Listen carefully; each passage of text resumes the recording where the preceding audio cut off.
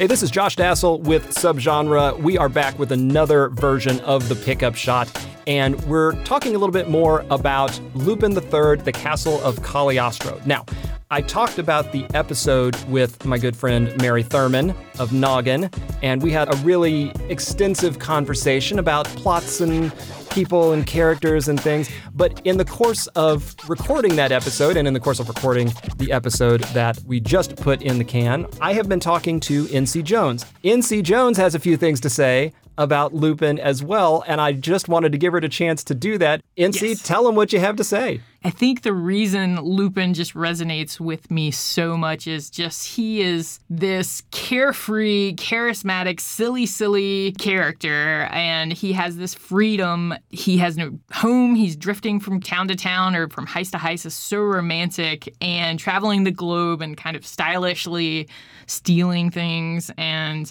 the ensemble of characters that are around him, his like loyal gunslinger and best friend, and who is Jigen is probably my favorite character, and then Zenigata, the crazy Interpol detective, is just like over the top, and he's somehow even sillier than Lupin, and they get all in with the beautiful femme fatale Fujiko, and it's all those classic heist elements, but like so irreverent and balanced with like cartoon sensibility. So like I get that Looney Tunes jazz out of it. Like I get like that dopamine kick from just ridiculous absurdity, and then like really cool action and cool gadgets, and the character being really smart and kind of putting together. And he's always helping people that he's never ripping off people that like are good people. Like it's always some terrible ex-Nazi or some sort of crazy thing that he uncovers, and even sometimes like crazy alien stuff happens. Like does aliens from space come in, and it's just bananas. I love it. Well, let me ask, because I think I said in the big episode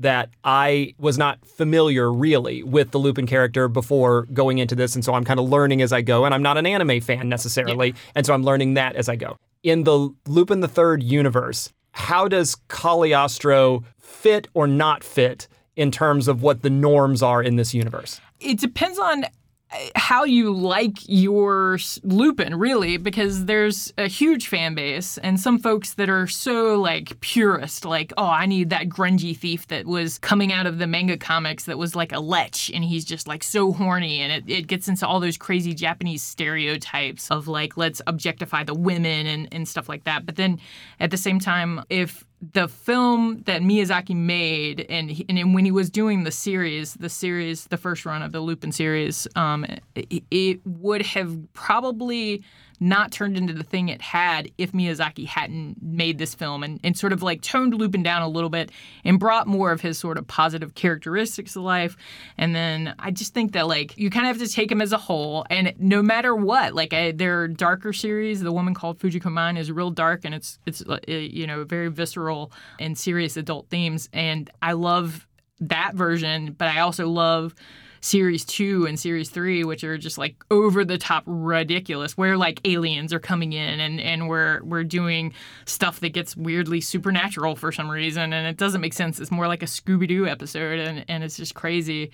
Or like the new film that you also mentioned with the 3D animated version, which was sort of a revisit of like 50 years of all these history and like pull out these things. And so I love, like, all Lupin, really. Like, I will take him in almost any form. I don't think, even the bad films, there's stuff to love in it. And, I mean, even just listening to the music. Yuji Ono and the Lupnik 5, those dudes, like, I could just sit and listen to that for days on end. The music is so amazing.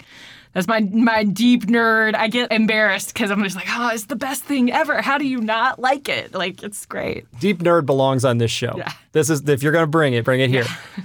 Your involvement in, Lupin stuff sort of extends beyond just watching the movies, right? Yeah, I hang out. I have all the original manga stuff. I have like a lot of the collector's figures. I hang out on some of the forums. I run the subreddit if you go on Reddit. There's a couple of Discords I lurk in as well. I don't try to be like I'm the one that knows everything about Lupin. I just think everybody can find something to love about Lupin, and being someone that helps contribute to that conversation information. And there are a lot of great websites out there, Lupin Central and stuff, that have way more detailed information. You know, if you want like Star Trek level nerdery of where you're dissecting every single thing, there's other folks out there that can do it. But I will advocate everyone should watch Lupin. It's the most wonderful thing. And I haven't seen any of the new Lupin show. What's your thoughts on that?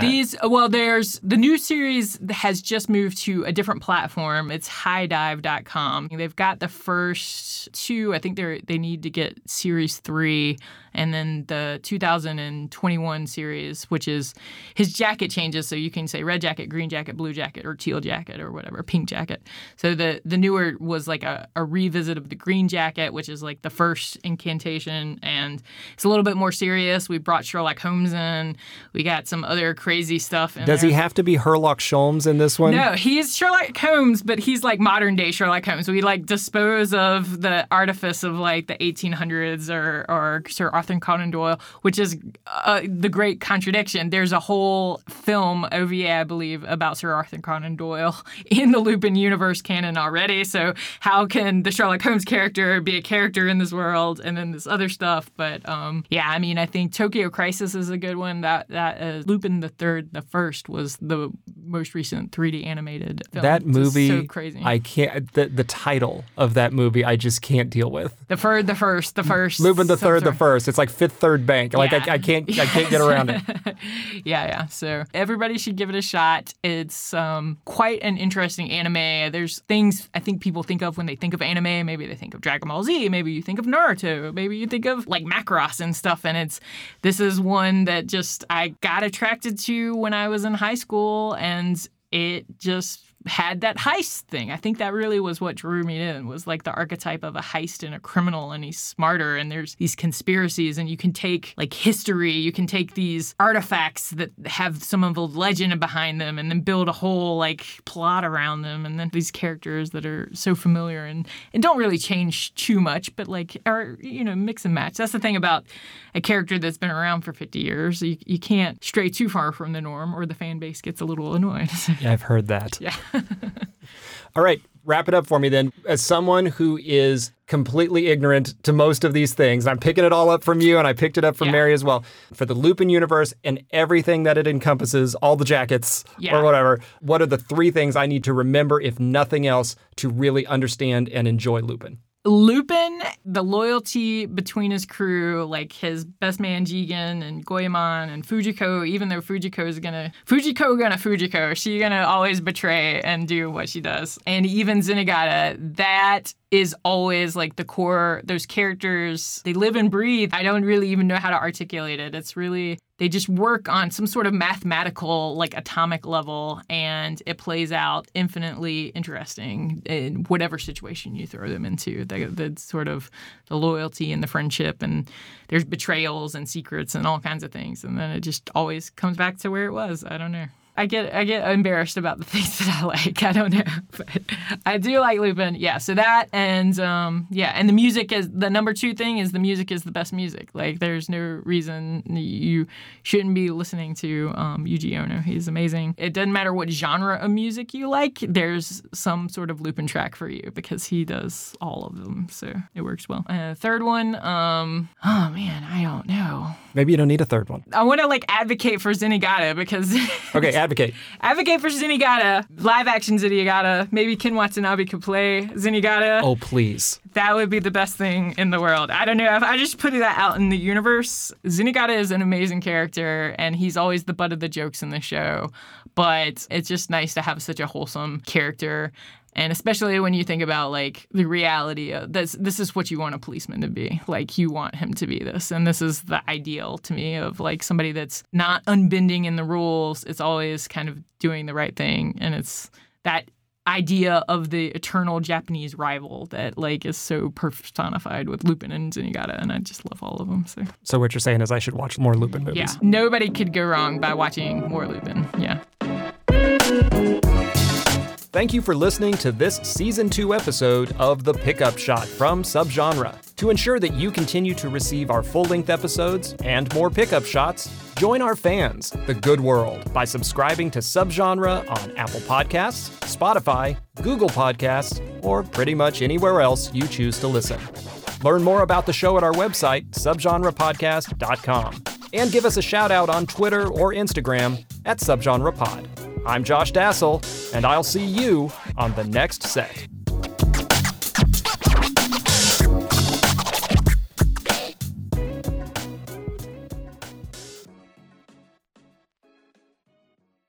Kabunki.